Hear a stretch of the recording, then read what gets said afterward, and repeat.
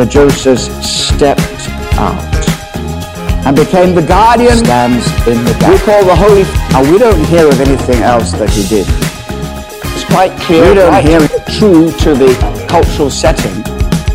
Covenant promises were made.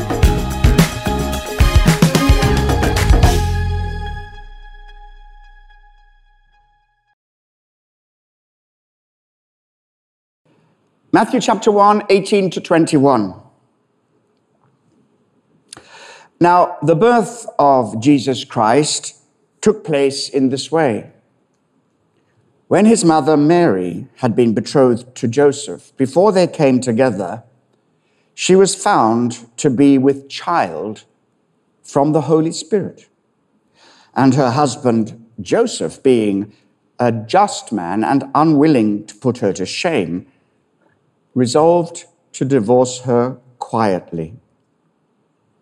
But as he considered these things, behold, an angel of the Lord appeared to him in a dream, saying, Joseph, son of David, do not fear to take Mary as your wife, for that which is conceived in her is from the Holy Spirit.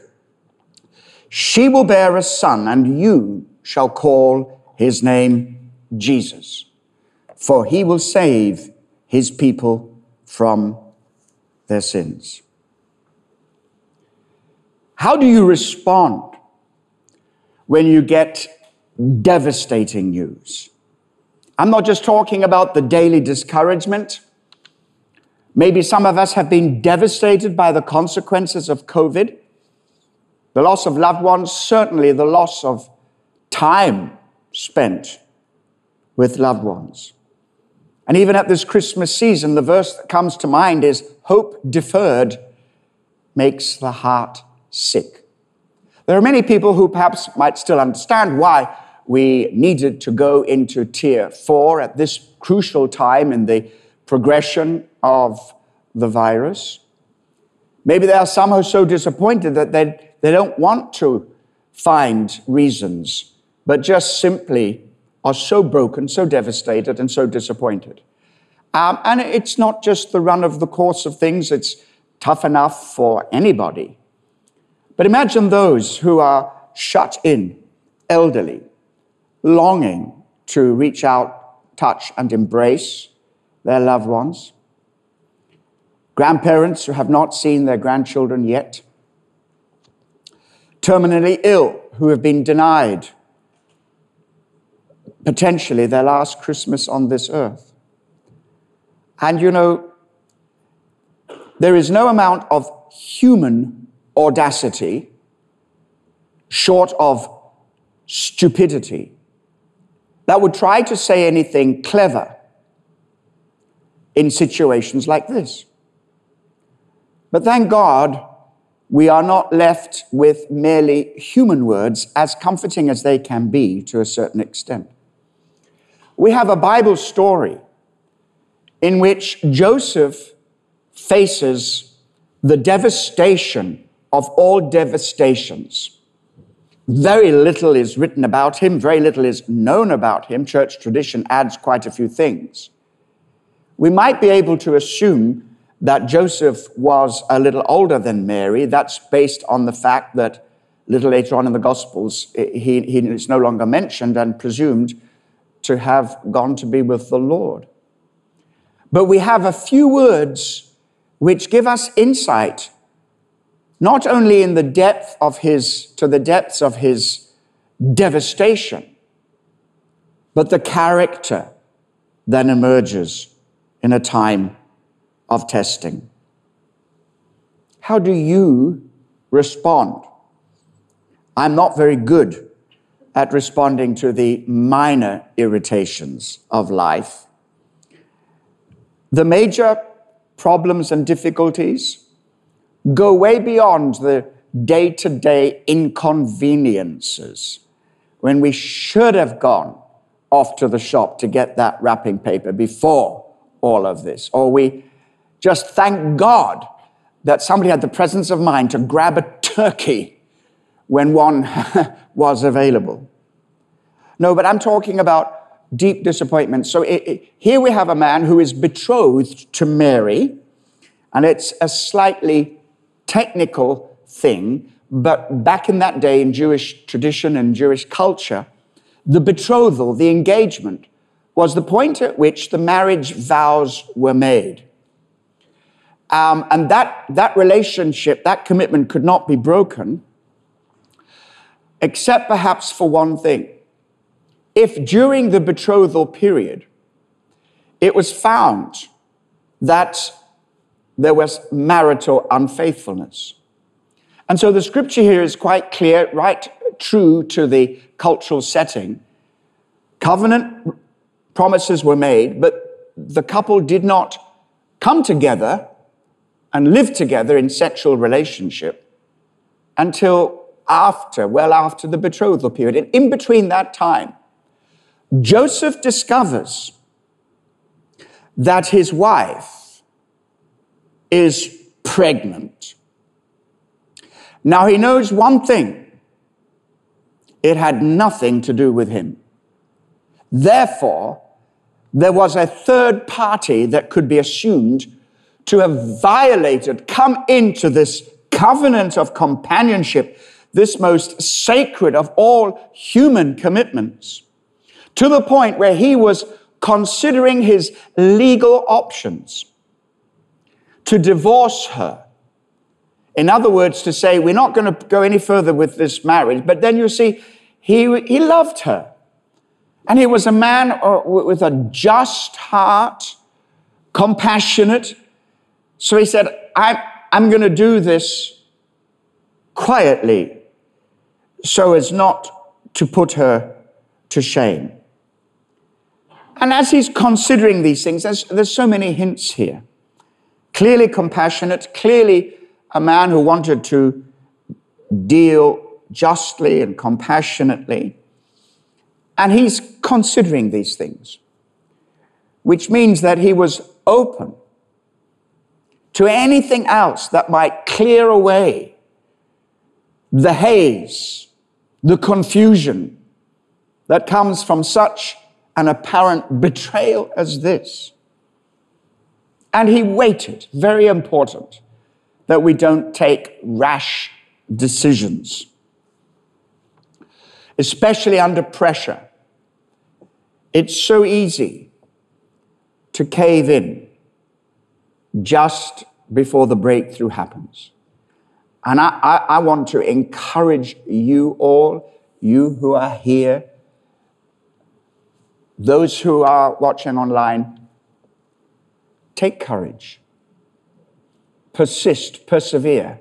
I suppose it's not too much of a public confession to say that I feel like, I'm sure many of you, totally fed up with all this ups and downs. And, it's such a test because it seems to change and the goalposts change.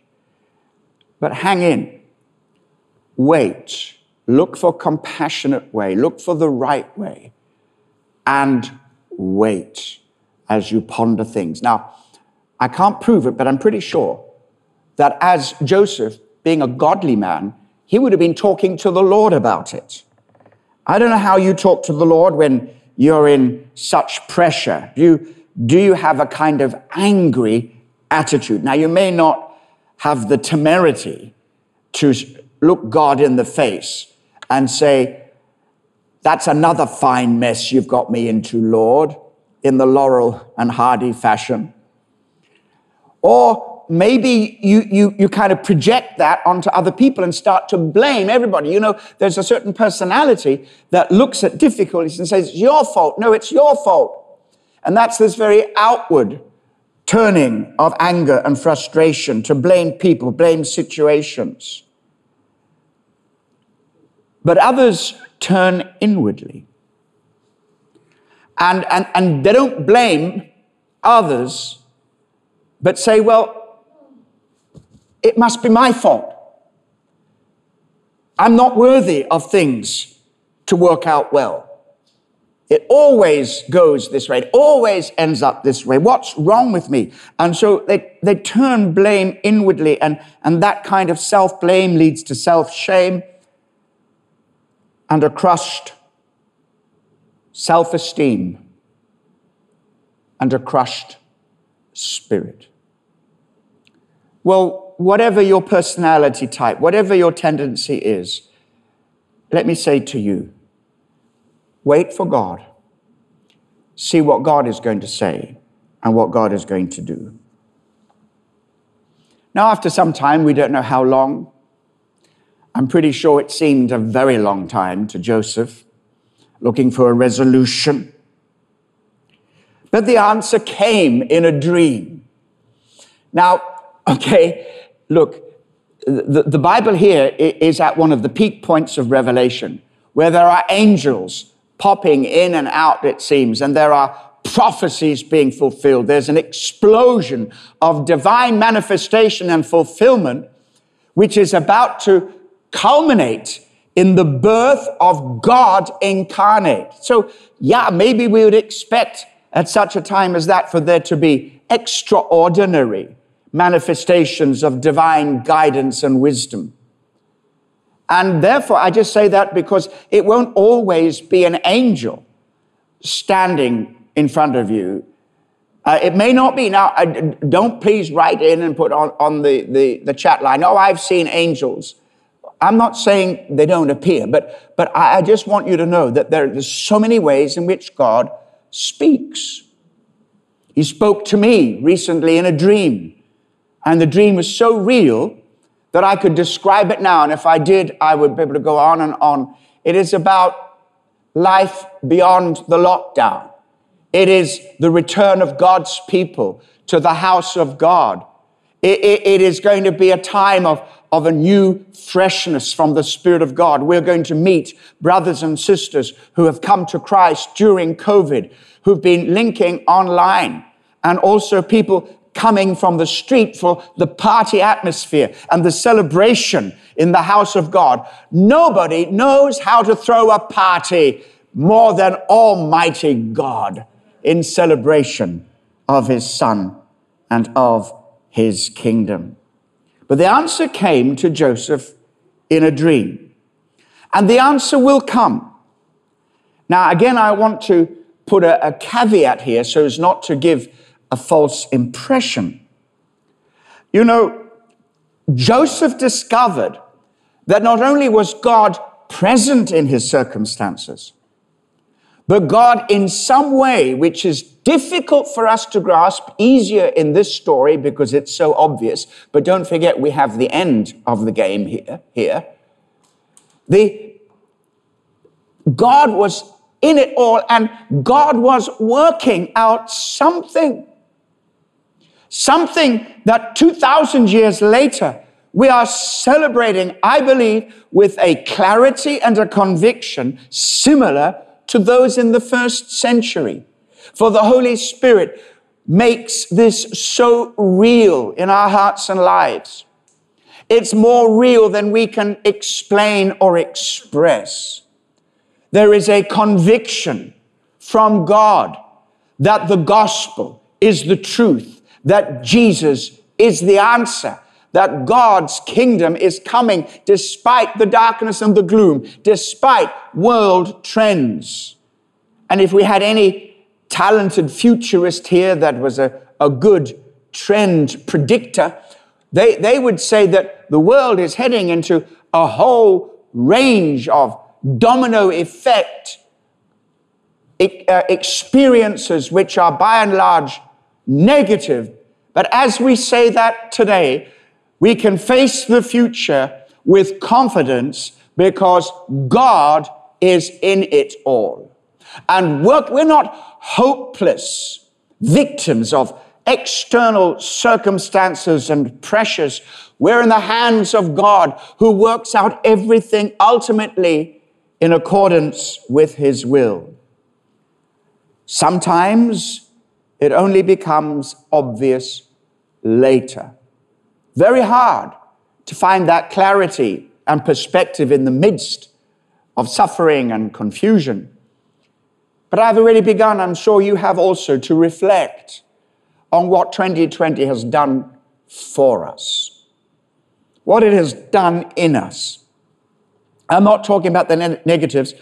I'm talking about how we have chosen to respond to the negatives, to face the situation square, to be there for one another, to understand that church really only in a secondary sense applies to a building. Church is not just a building. In fact, it is the building of God's people in relationship. I don't know if you remember, and I'm sure you do, on Easter Sunday when the Archbishop of Canterbury conducted the communion service for the whole nation from his kitchen table. I loved it. I loved it. Far better than the high altars, falsely called, of cathedrals. And in the BBC interview before that, the Archbishop of Canterbury was said, now how is it going to be that you can't celebrate Easter because of all of this lockdown? And Justin Welby replied saying, we are grateful for our buildings. And we think it's wonderful to have them, all the architecture and history there. But we don't really need church buildings at all, because the church is the community of God's people. One person wrote to me quite a irritated letter saying, why did you close the church? Why didn't you defy the government? Why did you close the church? I said, why did you? I said, I didn't. You can't close the church. The building may be closed, but the church never closes. You see, Jesus said, I will build my church, and the gates of hell, death, virus, COVID, inept politicians, persecutors will never close the church of Jesus Christ. It's the church that belongs to him, and it's about us and him in relationship together. I thank God that when even Anglicans, when I say that, I'm talking about their tradition is often very much based and centered in buildings and cathedrals, as is most of Christianity, quite frankly. But there was no purpose-built Christian church for hundreds of years from the very beginning. And we have understood that the church is about our relationship with each other and relationship with Jesus Christ. That, maybe in a year or two, this will make more sense, and we'll see whether it is actually true or not. But I think we are going through a reformation in our understanding of what it is to love God, to stand with one another in community. So maybe only later can you look back and say, you know what? I wouldn't want to go through that again, but I thank God what I found, the treasures I found when I was down and out and low and frustrated and anxious. You know what I experienced during that time? I pushed my roots down, deeper into God. And now look at the fruit that has come in my life. All right, the answer came. And what was the answer? The angel said, listen, understand this. You have absolutely no reason to divorce Mary, because this has not been the interference of a third party. She's not had an affair. She has not been immoral. God has worked a miracle in her womb, and she is going to give birth to a son, and you are to give him the name Jesus. Now, we read that so easily because we hear it every year and every time it comes around in our daily Bible readings. But understand what's happening here. Joseph was thinking of divorcing Mary and disowning her son. And God said, do the very opposite. Stick to her closer than ever before. She's going to need you. You have a vital role to play. And also, you are not going to reject the son of Mary. you are going to adopt him as your own. Now, Jesus was born of a virgin, born of a woman. He was not born of a man. This had nothing to do with the male gender of our species. This was God working a miracle by the Holy Spirit. And we know that way throughout his life, Jesus lived with the stigma of illegitimacy in the background. They criticized Jesus. We were not born of immorality. So that story hung on, and he threw away the shame and said, I'm going to obey God, and I am going to name him Jesus. Now, when this means you are going to adopt him as your own. That's what it means. It's not saying, oh, well, here's a good name, you can call him. You, Joseph, you will name him Jesus. You will adopt Jesus. And also what that means is an underlining of something that had already become clear. That it was already made clear by Matthew in the genealogy, Mary's pedigree, and now Joseph's pedigree. And the angel says, Joseph, son of David. What does that mean? It means that Joseph was of royal descent. And Jesus was born in the royal city of Bethlehem. Here is Matthew saying, look at the credentials of Jesus.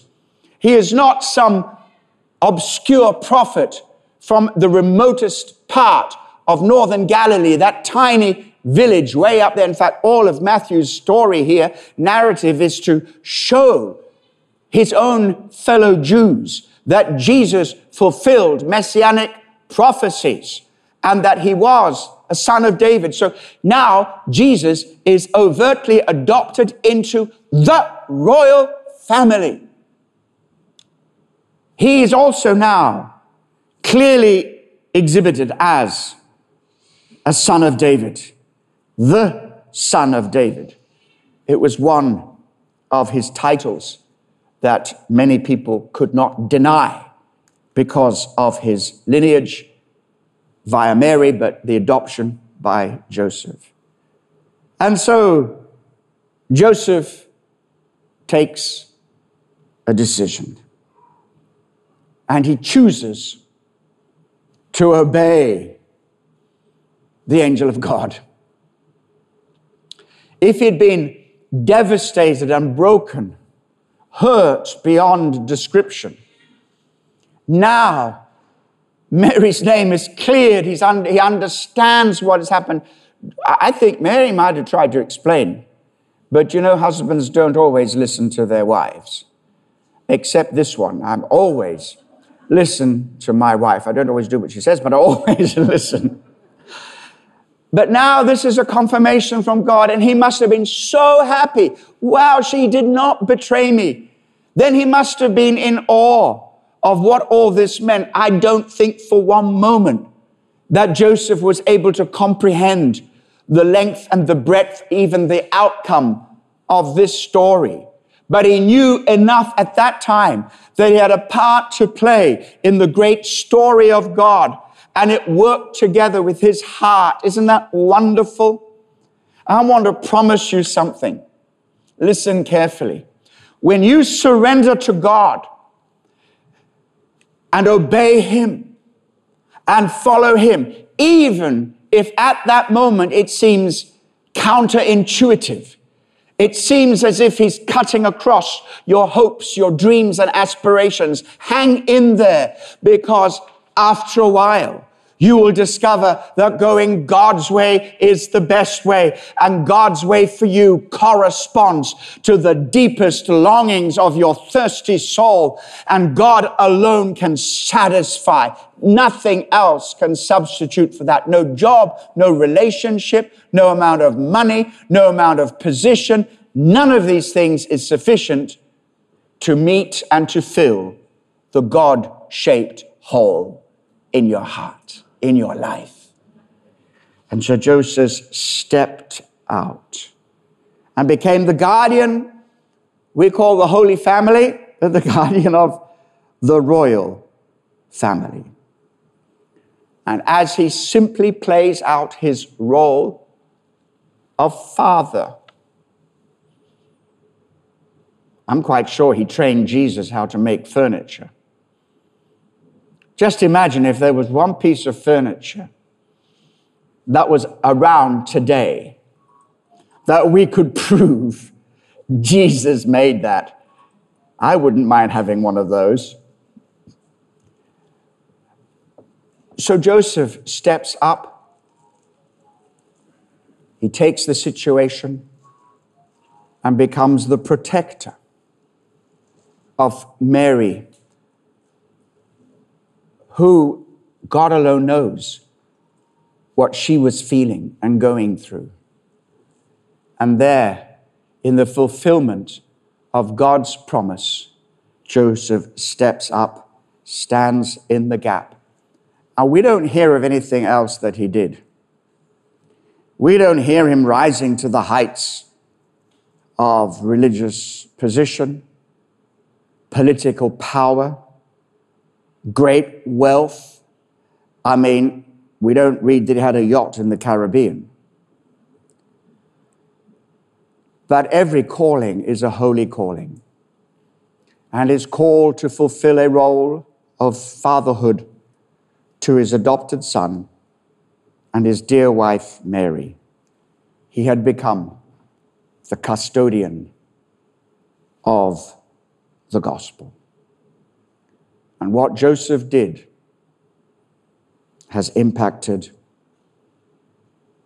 generation after generation after generation, so that even today, in talking about him, we feel the benefit of a man of God who put his feelings on one side and obeyed the Holy Spirit.